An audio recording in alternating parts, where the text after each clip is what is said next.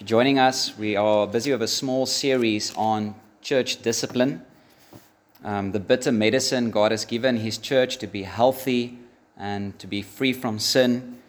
And we've already dealt with 3 sermons on Matthew 18 from verse 15 till verse 20. And today we're going to look at the parable of the unforgiving servant. And it is interesting that that's the text. The text that follows on church discipline is a text about forgiveness. Because this is now the other side of church discipline.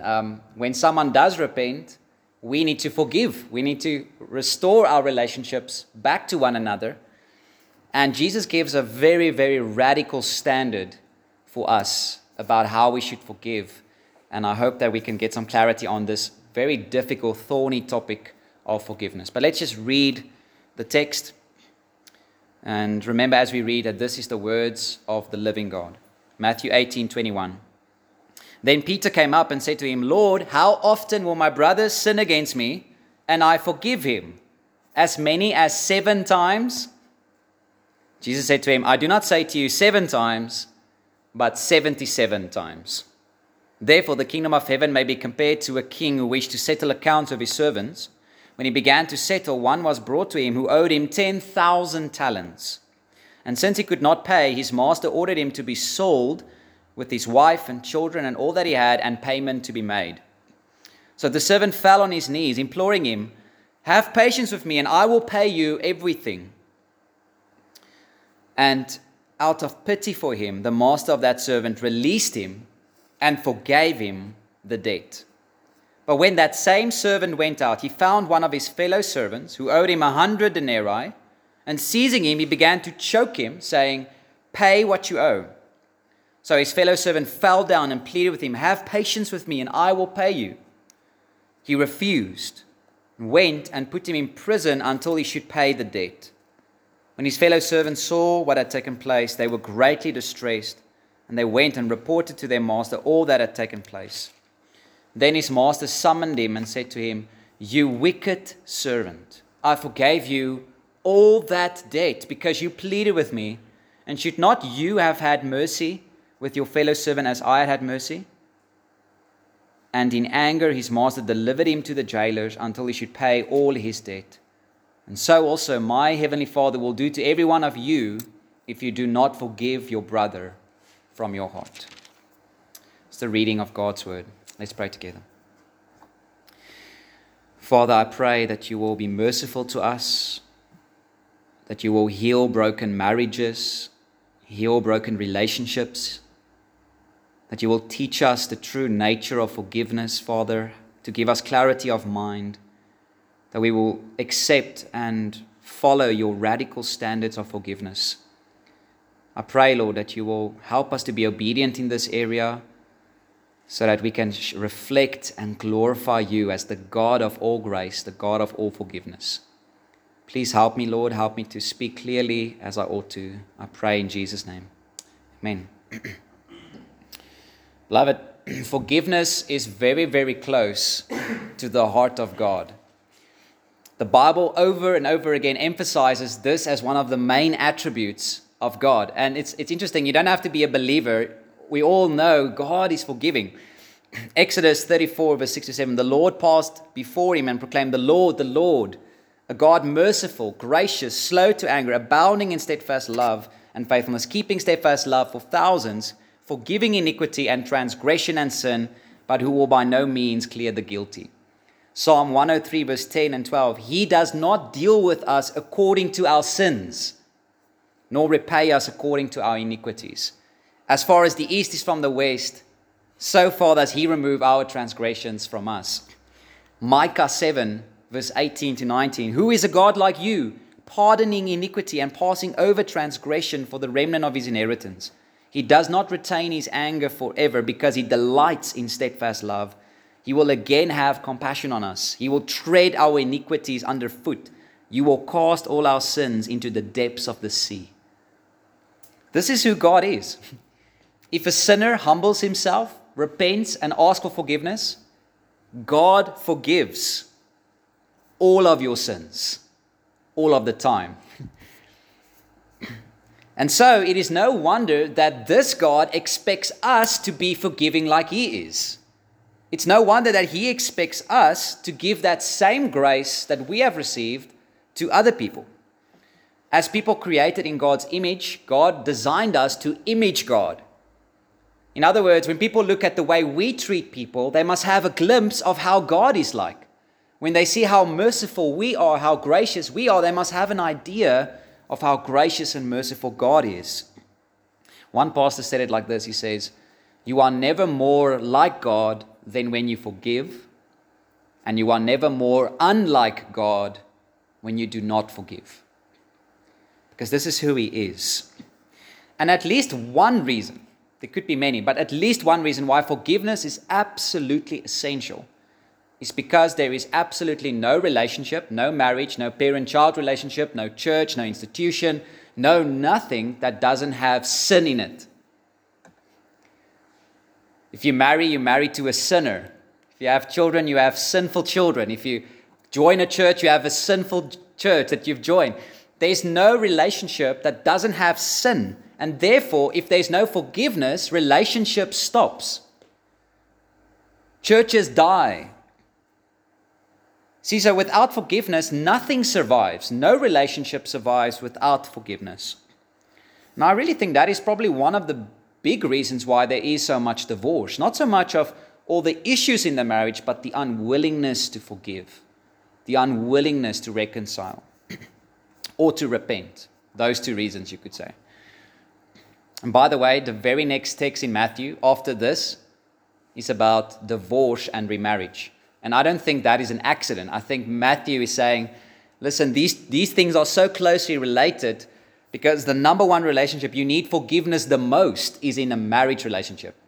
Because there's no relationship on earth that is closer than a husband and a wife becoming one. Sharing your life, sharing everything together. No marriage will survive without forgiveness. And that's why in the Lord's Prayer, or you could say the disciples' prayer, Matthew 6, we say, forgive us our debts as we also have forgiven our debtors. What we are saying to God there is, Lord, do you see how I have forgiven that person? Will you please forgive me in exactly the same way? Forgive me as I have forgiven. And that's the lesson. The way you forgive others is the way God will forgive you. And that's what Jesus says after in Matthew 6 verse 14. He comments on the Lord's Prayer, but he says, for if you forgive others their trespasses, your heavenly Father will also forgive you. But if you do not forgive others their trespasses, neither will your heavenly Father forgive your trespasses. So Jesus is saying something frightening in this verse. He says, if you are an unforgiving person, a bitter person, unwilling to forgive, unwilling to reconcile, then God will not forgive you. Do not expect to go to heaven and find mercy from God if you are an unmerciful person. For blessed are the merciful, for they will receive mercy. God will treat you in the same way you treat others. That's the lesson. And that's very close to what the point of the parable is as well. But let's look at the context. Let's just look at the context here first. Jesus has just finished teaching on church discipline. He has said, remember, church discipline is what we must do when there is sin in the church, or when you see sin in a brother or sister, you go and you confront. Remember, look at verse 15. Matthew 18:15 says, if your brother sins against you, go and tell him his fault between you and him alone. If he listens to you, you have gained your brother. So Jesus says we must go and confront sin, but if that doesn't work, then you take 2 or 3 with you to establish the facts. If that doesn't work, you tell it to the church, you announce the sin in church. Now the whole church goes and prays and asks the person to repent. And if that doesn't work, we must put the person out of church and treat him like a Gentile and a tax collector according to Jesus. That's what we do. And we have that authority because whatever the church binds on earth shall be bound in heaven. And that is referring to church discipline. And we can do this because Jesus has promised to be with us. Verse 20, where 2 or 3 are gathered in my name, there am I among them. Meaning, as the 2 or 3 go and do church discipline, there Jesus is with us.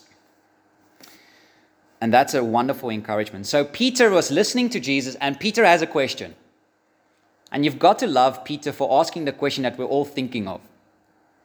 So Peter's listening. If my brother sins against me, I go, I tell him his fault. He says, "Oh, I'm wrong. Please forgive me. You have gained your brother." Wait a minute. How many chances does my brother get? How many times should this process be happening? How many times should I go and confront and go and confront? That's a good question, eh? Isn't that a question you have as well? Is there a limit to our forgiveness? Is there ever a limit where we say, okay, you've reached the limit. No more forgiveness.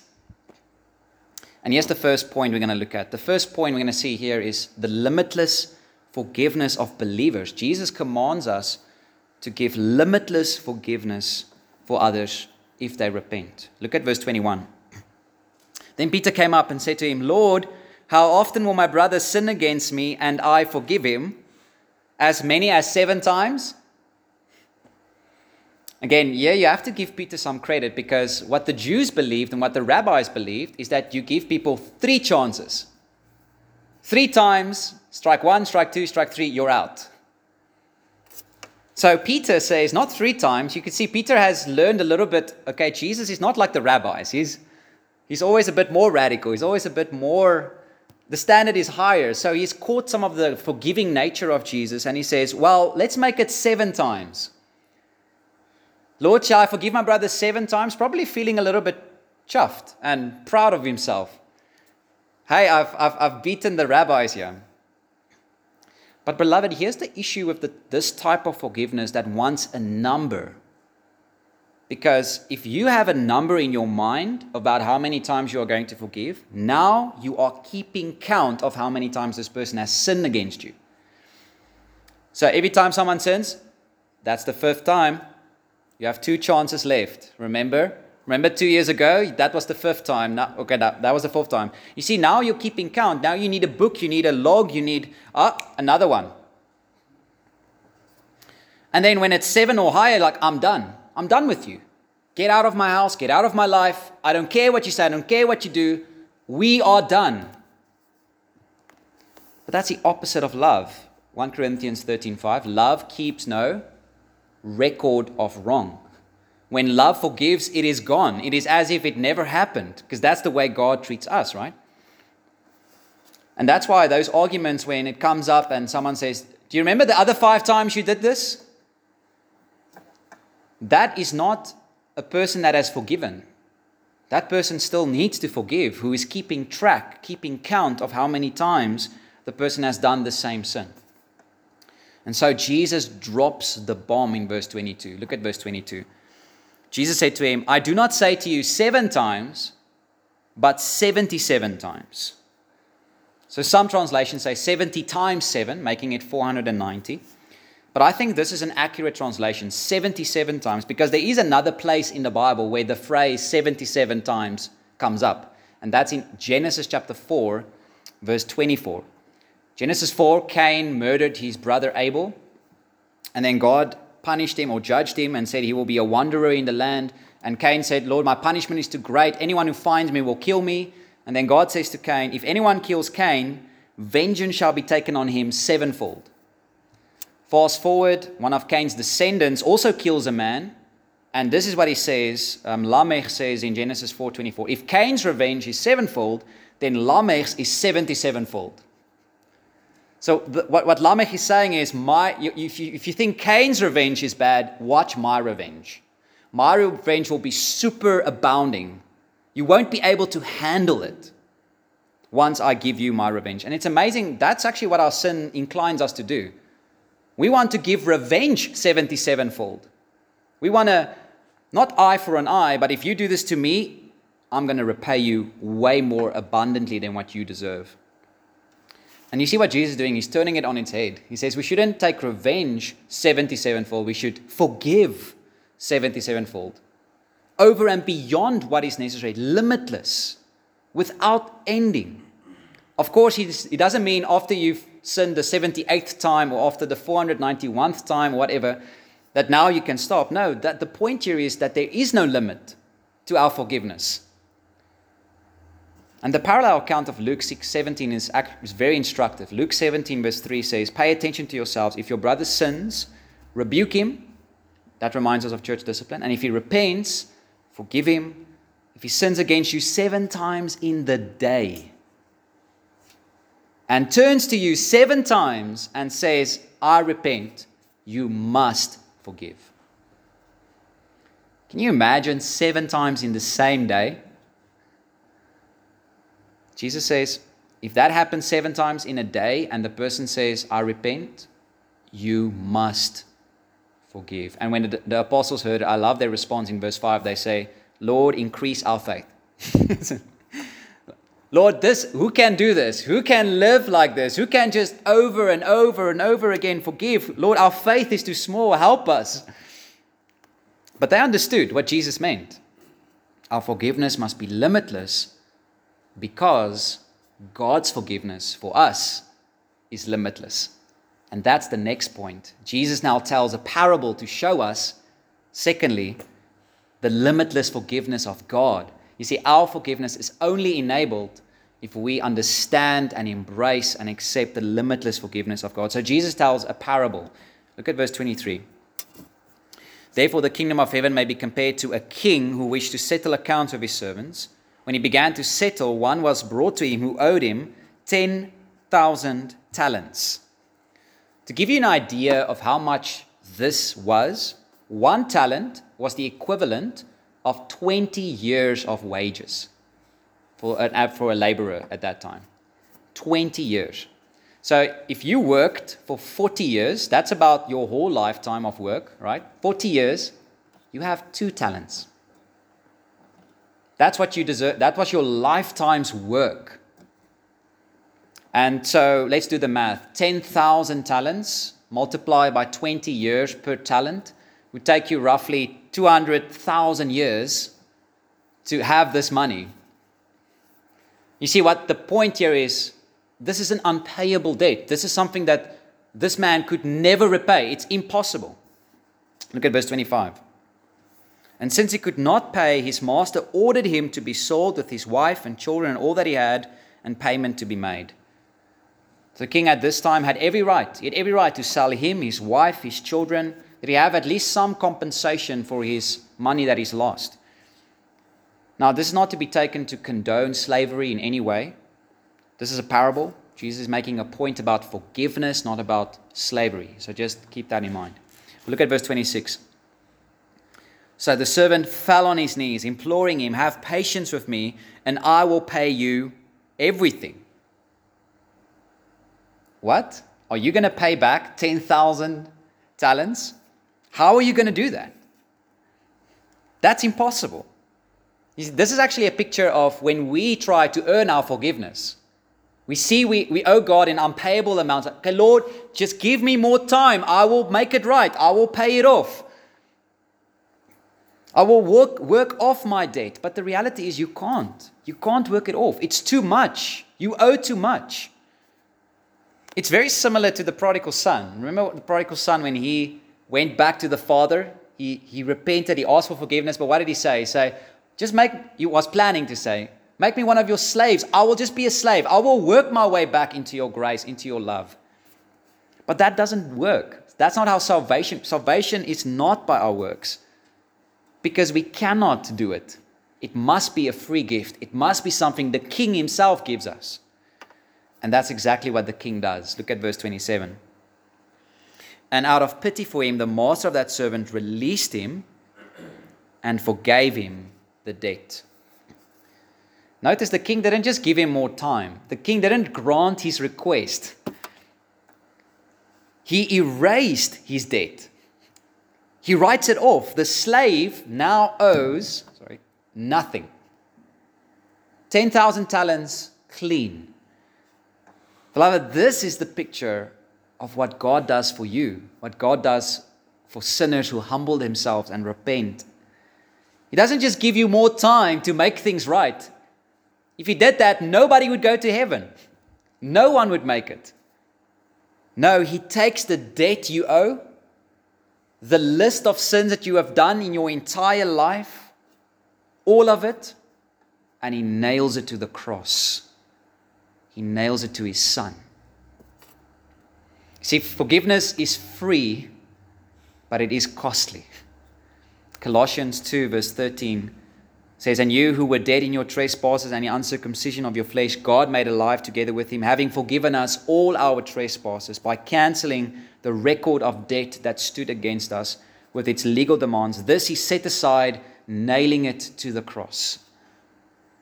Jesus, in great love for us, took our debt upon himself and died on the cross, suffering our eternity of wrath in a few hours, because he is worthy.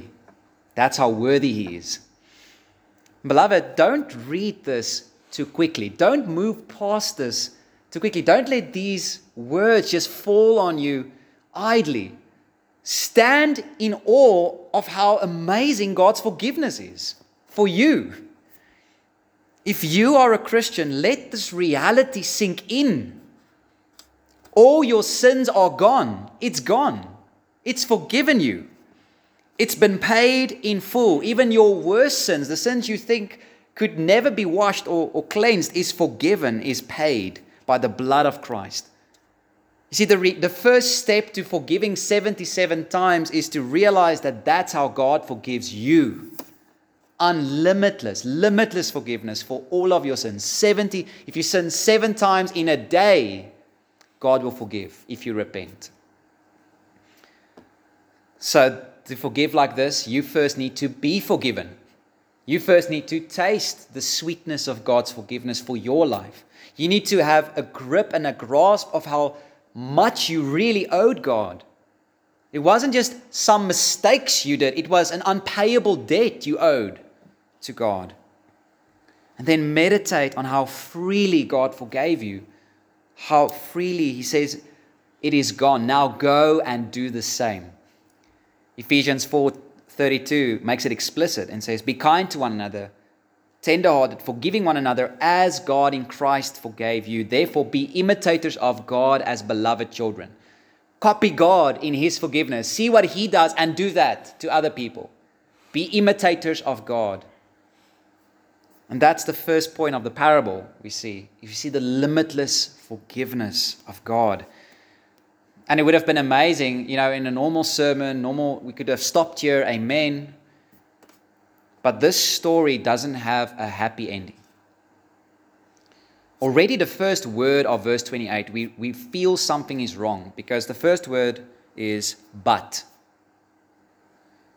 There's a plot twist. Something is wrong in the story. Something has gone awfully wrong. And now we're going to look at the third point, the consequences of unforgiveness. In the light of God's limitless forgiveness, now we're going to see the consequences of unforgiveness. Look at verse 28. "But when that same servant went out, he found one of his fellow servants who owed him 100 denarii, and seizing him, he began to choke him, saying, 'Pay what you owe.'" Remember, a denarii was the average wage for a day's work.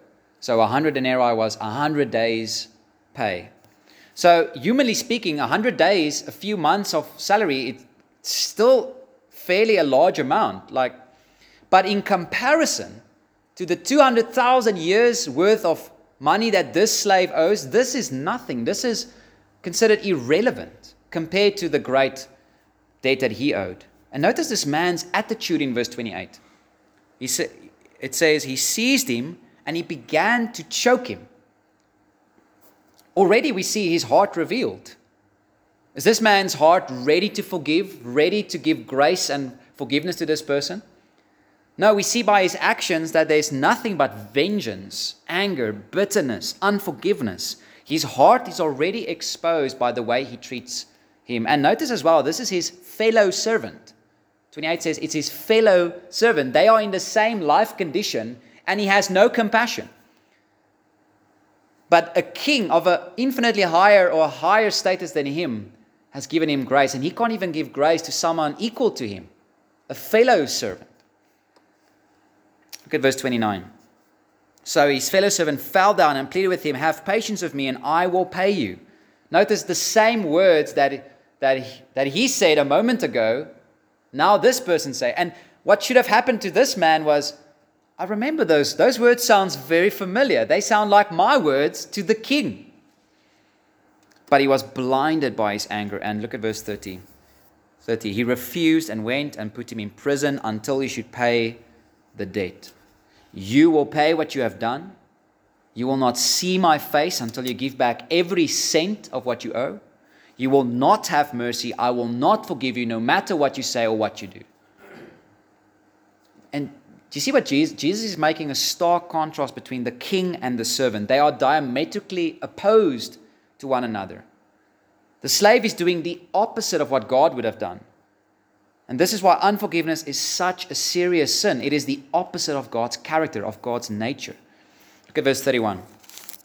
When his fellow servants saw what had taken place, they were greatly distressed, and they went and reported to their master all that had taken place. Notice how it's amazing how the other fellow servants felt when they saw this. They were greatly distressed. This was a shocking thing for them. They couldn't believe how this man is behaving. It was unthinkable. How could he have forgotten so soon how much he owed to the king? Beloved, in the same way, we too, the church, should be shocked when someone is unwilling to forgive who claims to be a Christian. We should be shocked. We should be greatly distressed. Someone who claims to know the king, who has written off all their debt and now doesn't want to write off the 100 denarii, the little sin in comparison. This is so ungodlike. This is so unchristian that it should shock you. We see that the forgiveness and the loving kindness of God had zero effects on this slave. Zero effect. And now the king himself makes it clear. Look at verse 32 to 33. Then his master summoned him and said to him, "You wicked servant, I forgave you all that debt because you pleaded with me. And should not you have had mercy on your fellow servant as I had mercy on you?" Wicked is the only description for this man. How wicked to not forgive in the light of how much the king forgave him. The king saying, how could you not have done what I have done? How could you have not given the same mercy that I have given you? Have you forgotten how much you owed me? So what are the consequences? Verse 34. And in anger, his master delivered him to the jailers until he should pay all his debt. Now the servant is put in prison to pay off his 10,000 talents. In other words, the king is treating him in exactly the same way that he has treated other people. That's the lesson of this parable. You showed no mercy, I will give no mercy. Pay it back. And paying back 10,000 talents is a picture of forever. How do you pay back 200,000 years worth of money? You can't. It's a picture of eternal suffering. It's a picture of going to hell. And now look at verse 35. Jesus now applies it to us. And he says, "So also my heavenly Father will do to every one of you if you do not forgive your brother from your heart." You can almost see Jesus' finger going around in the crowd. You know what that king did to that servant? That's what he will do to you and to you and to you and to every one of you if you are not willing to forgive your brother from the heart. In other words, if you are unwilling to forgive, if you keep that bitterness and that anger in your heart, then do not think you are going to heaven. Don't deceive yourself. Do not think you will receive mercy from God if you don't give mercy. Do not think that your sins are forgiven if you are treating others without forgiveness.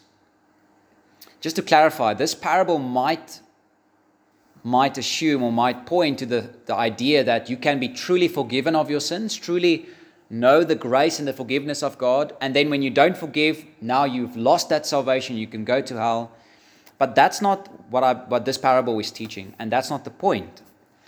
This parable isn't teaching that you can lose your salvation if you truly are saved, but rather what this parable is teaching is that God will treat you in the same way that you treat others, which will just reveal if God's forgiveness had any effect on you. If the forgiveness of God had zero effects on you, then you will not forgive. And then God will treat you in the same way. And that's the point. So the point is simply this: you cannot receive God's forgiveness and remain an unforgiving person. You cannot receive God's forgiveness and remain an unforgiving person at the same time. You can't. Or to say it in the words of James 2 verse 13. I actually think this is an excellent one-verse summary of the entire parable. James 2 verse 13. For judgment is without mercy to the one who has shown no mercy. Do you hear what judgment is without mercy to the one who has shown no mercy. Mercy triumphs over judgment. If you show mercy, then if you show no mercy, expect no mercy. You cannot receive God's forgiveness and remain an unforgiving person.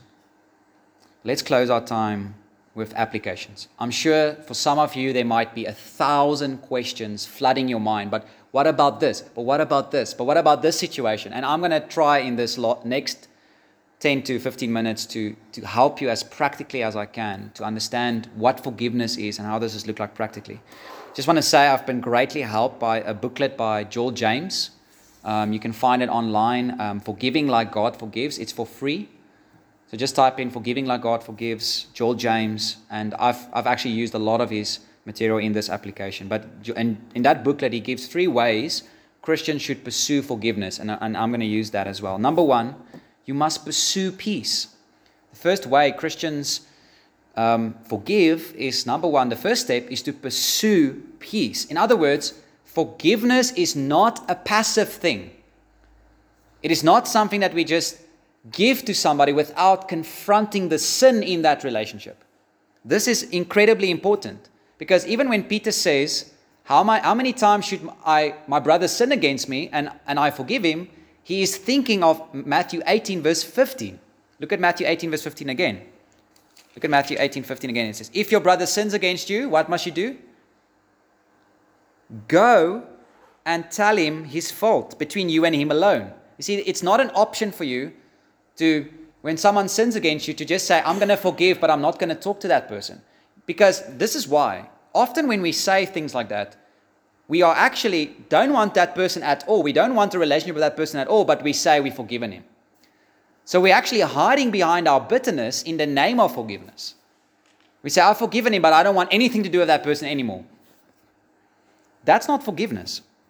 Forgiveness confronts people with their sin. That's the first step. It pursues people. It pursues peace. This works the other way around. So if someone sins against you, you need to go and tell him his fault.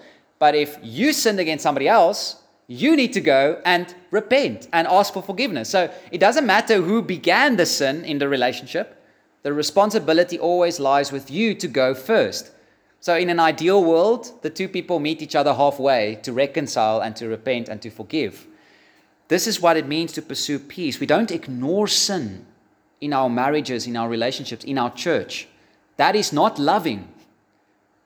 We pursue peace. We go and we confront that. Now, the Bible does say love covers a multitude of sin, but I do not think that means we ignore sin. I think that means that after we have done what Matthew 18:15 says, and we've confronted the sin, and the person says, please forgive me, and then we say, okay, love covers a multitude of sin, but it assumes that there is repentance and that there is asking for forgiveness. So that's the first step. We must pursue sin. We can't be passive in our relationships, in forgiveness. We need to go and pursue peace. Second step is make a verbal covenant. Make a verbal covenant when you forgive. And I love this definition by Joel James. I'm just going to read the definition and we're going to unpack it a little bit. Here's his definition of forgiveness. Listen to this. He says, forgiveness is a covenant, that is an agreement, to erase the offender's sin debt in light of his admission of wrongdoing and request to be forgiven. Now, this is already going against the popular view of forgiveness. The popular view of forgiveness is you must just forgive no matter what the other person does. But what we're talking about is bitterness, anger, resentment. But when the Bible speaks of forgiveness, it speaks about a reconciliation. And that's what this definition says. It says, in the light of someone's admission of wrongdoing. That's the only time we can grant forgiveness. And then when we forgive, we erase the sin debt that they owe us. So let me just say this. This is also going to be on the outline, is that, so true forgiveness requires repentance. And I'm going to try to persuade you with this. True forgiveness requires repentance. Because not even God forgives without repentance. God doesn't forgive any sinner if he doesn't repent. 1 John 1 verse 9, if we confess our sins, he is faithful and just to forgive us our sins. When Peter asked, how often will my brother sin against me and I forgive him? Up to 7 times. He's thinking about what Jesus already said. He says, if your brother sins against you, go and tell him his fault. If he listens to you, meaning if he repents, if he says, I'm sorry, please forgive me, then you have gained your brother. So Peter's just asking, how many times must I do this? And I think Luke 17 puts the nail in the coffin. Listen to Luke 17 verse 3 to 4. It says, pay attention to yourselves. If your brother sins, rebuke him. There's the pursuing piece again. You don't just ignore it. If your brother sins, you go, you rebuke him. And if he repents, forgive him. And if he sins against you 7 times in the day and turns to you 7 times saying, I repent, you must forgive. Do you see how it's quite clear in these passages that forgiveness assumes that the person has come and asked for forgiveness.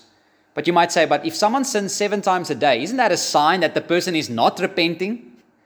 How can I keep on forgiving 7 times a day if it doesn't look like the person is repenting? He's just doing the same sin over and over again. And here the best counsel I can give is, we are not God. We do not see the heart of that person. If that person says, I repent, we take his words at face value and we forgive. Infinitely. Now, of course, God sees our hearts when we ask for forgiveness, but we are not God. We don't read hearts. We can only take the facts. We can only take someone's words, and based on that, we forgive. And that's the radical nature of forgiveness still. So we should still forgive unlimited times if someone repents. And of course, just to say, of course, your trust in that person relationship is going to be destroyed. If someone sins against you 7 times in a day, later on you're just not going to trust that person anymore. Right? But you still have to forgive. You still have to pursue peace with that person. But I just want to say, so this does not mean that if forgiveness only requires repentance, that is an excuse to harbor bitterness in our hearts, anger, revenge in our hearts. I think when we say you must always forgive without repentance, we are just thinking about bitterness, anger, vengeance in our hearts. Now, if that's your definition of forgiveness, then you must always forgive. But I don't think that's an accurate definition of forgiveness. But our hearts must always be free from bitterness. We shouldn't have a grudge against someone. We shouldn't feel joy when someone falls, when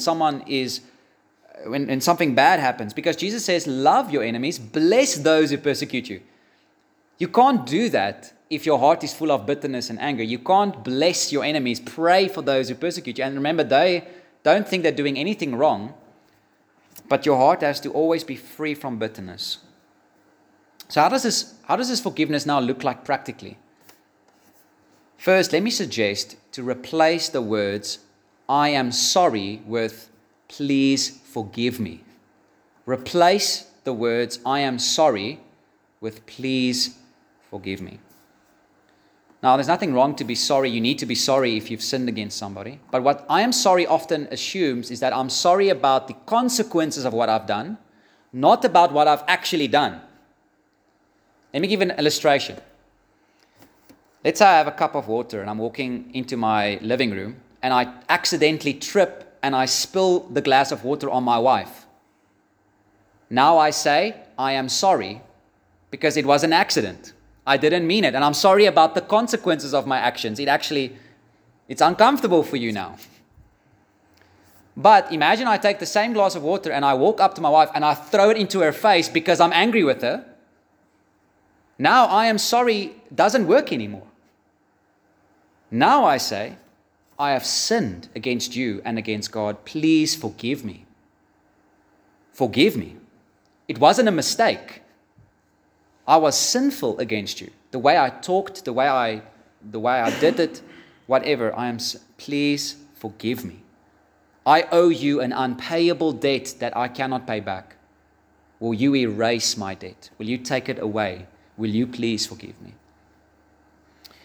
And that's now forgiveness. Now true reconciliation is happening. You're not, because I am sorry often invites excuses as well. You will know what I mean. If you say, I am sorry, but if you just didn't do that, I wouldn't have. And you start just justifying your own deeds instead of really just repenting and asking for forgiveness. You will feel how hard it is to say, please forgive me, instead of just, I am sorry, because we know the difference. But now on the receiving side, if you are on the person that needs to forgive, here's another thing you need to replace. Replace it was nothing, or don't worry, it was nothing, with I forgive you. Replace it was nothing with I forgive you. Because if you say, don't worry, it was nothing, you're doing the same mistake as the I am sorry. You are minimizing the sin. You are actually assuming that the thing that happened isn't that serious. But it is. You see, forgiveness doesn't work by ignoring the sin. That's not what God did. God didn't ignore the sin. He paid for the sin. He shows us how serious He takes our sin. So on the giving side, of the forgiving side, don't pretend like it wasn't a big thing for you. Don't pretend like the sin wasn't serious. Make it serious by saying, I forgive you.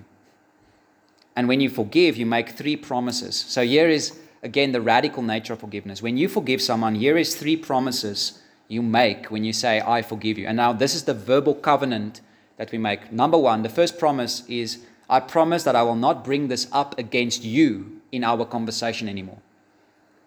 So when you have a fight and it reminds you of a sin that you've already forgiven, you don't bring it up.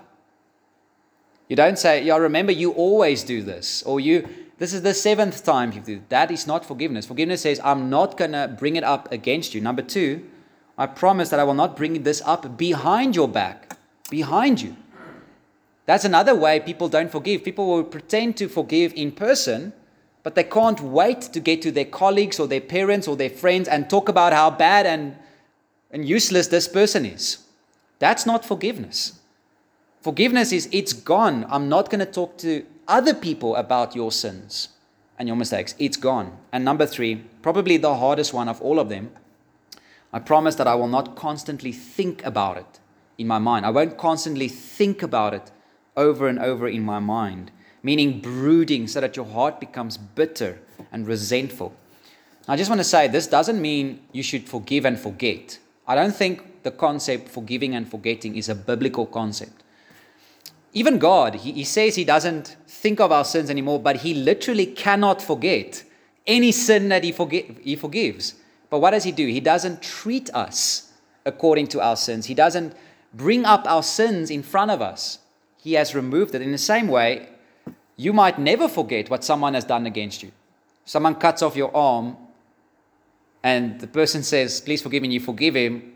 There can be forgiveness, but every time you look in the mirror, you're going to be reminded, wow, something is wrong with me because of this person's sin. Now, but you can choose to not constantly think about it, to not brood about it, to not hold it against him.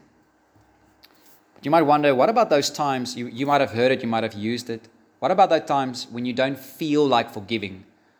Maybe the hurt is just too much. Maybe the pain you feel at that moment is just too horrible. You feel like, I cannot forgive because I just don't feel like forgiving this person. There's a biblical name for I do not feel like forgiving, and that is bitterness. So call it by its name. I don't feel like forgiveness is bitterness.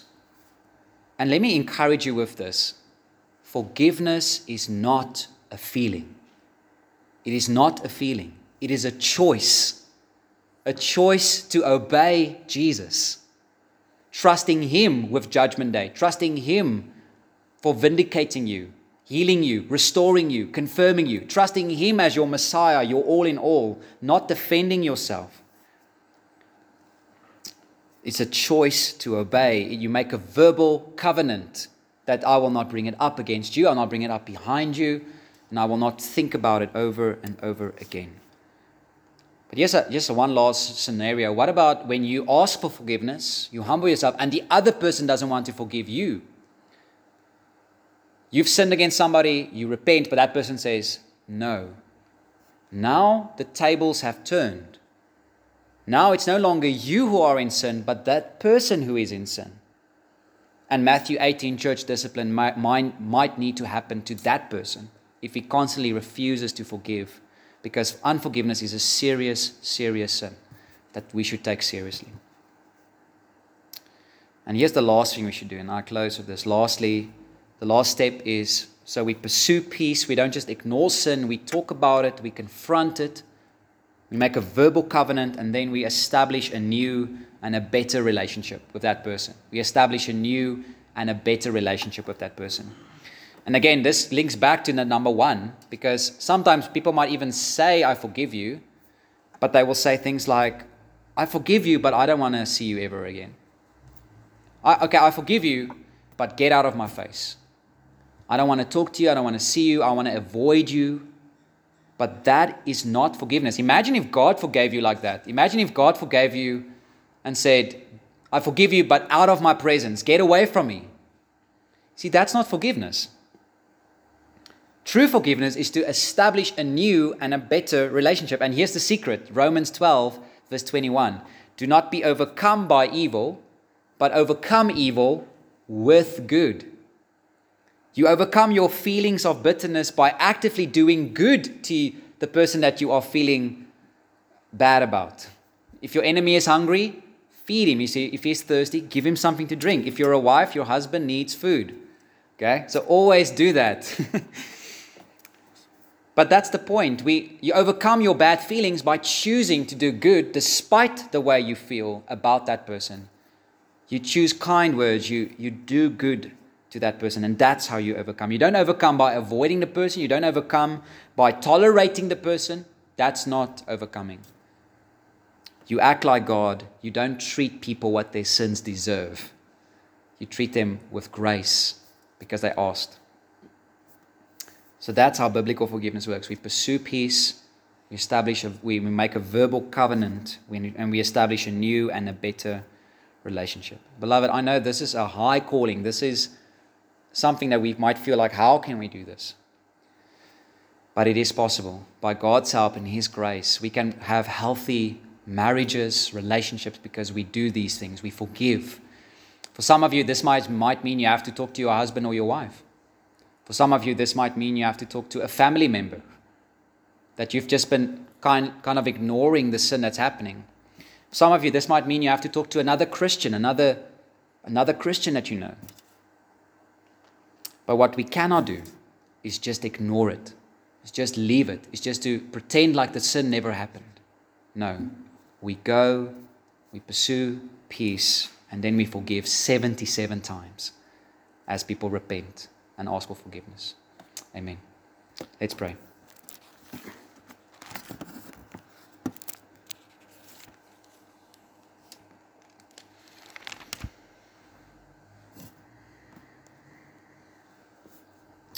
Father, we thank you that you are a gracious God who forgives us 77 times. Unlimited times, Lord, without bounds, without limits. Lord, if we confess our sins, you are faithful and you are just to forgive us our sins and to cleanse us from all unrighteousness. In Jesus, we have redemption through His blood, the forgiveness of our trespass according to the riches of His grace. Lord, where our sin increased, grace abounds all the more. Lord, we cannot fathom how much you have forgiven us of our sins. But Lord, I pray that you will help us as frail and weak humans to pursue peace. Father, I pray that we won't mask or cover our bitterness with a false forgiveness, but that we will pursue the peace, that we will seek that reconciliation with someone, and that we will be serious when we repent, that we won't just say sorry, but we will ask for forgiveness and then give forgiveness and make those promises, Lord, to not hold it against them, not bring it up and not harbor it in our hearts, and then establish a new and better relationship, to pursue a better and a more joyful relationship together. Father, please be merciful to us. Please show us how this looks like practically in our lives. And I pray, Lord, that your name will be honored and glorified through us. We pray in Jesus' name.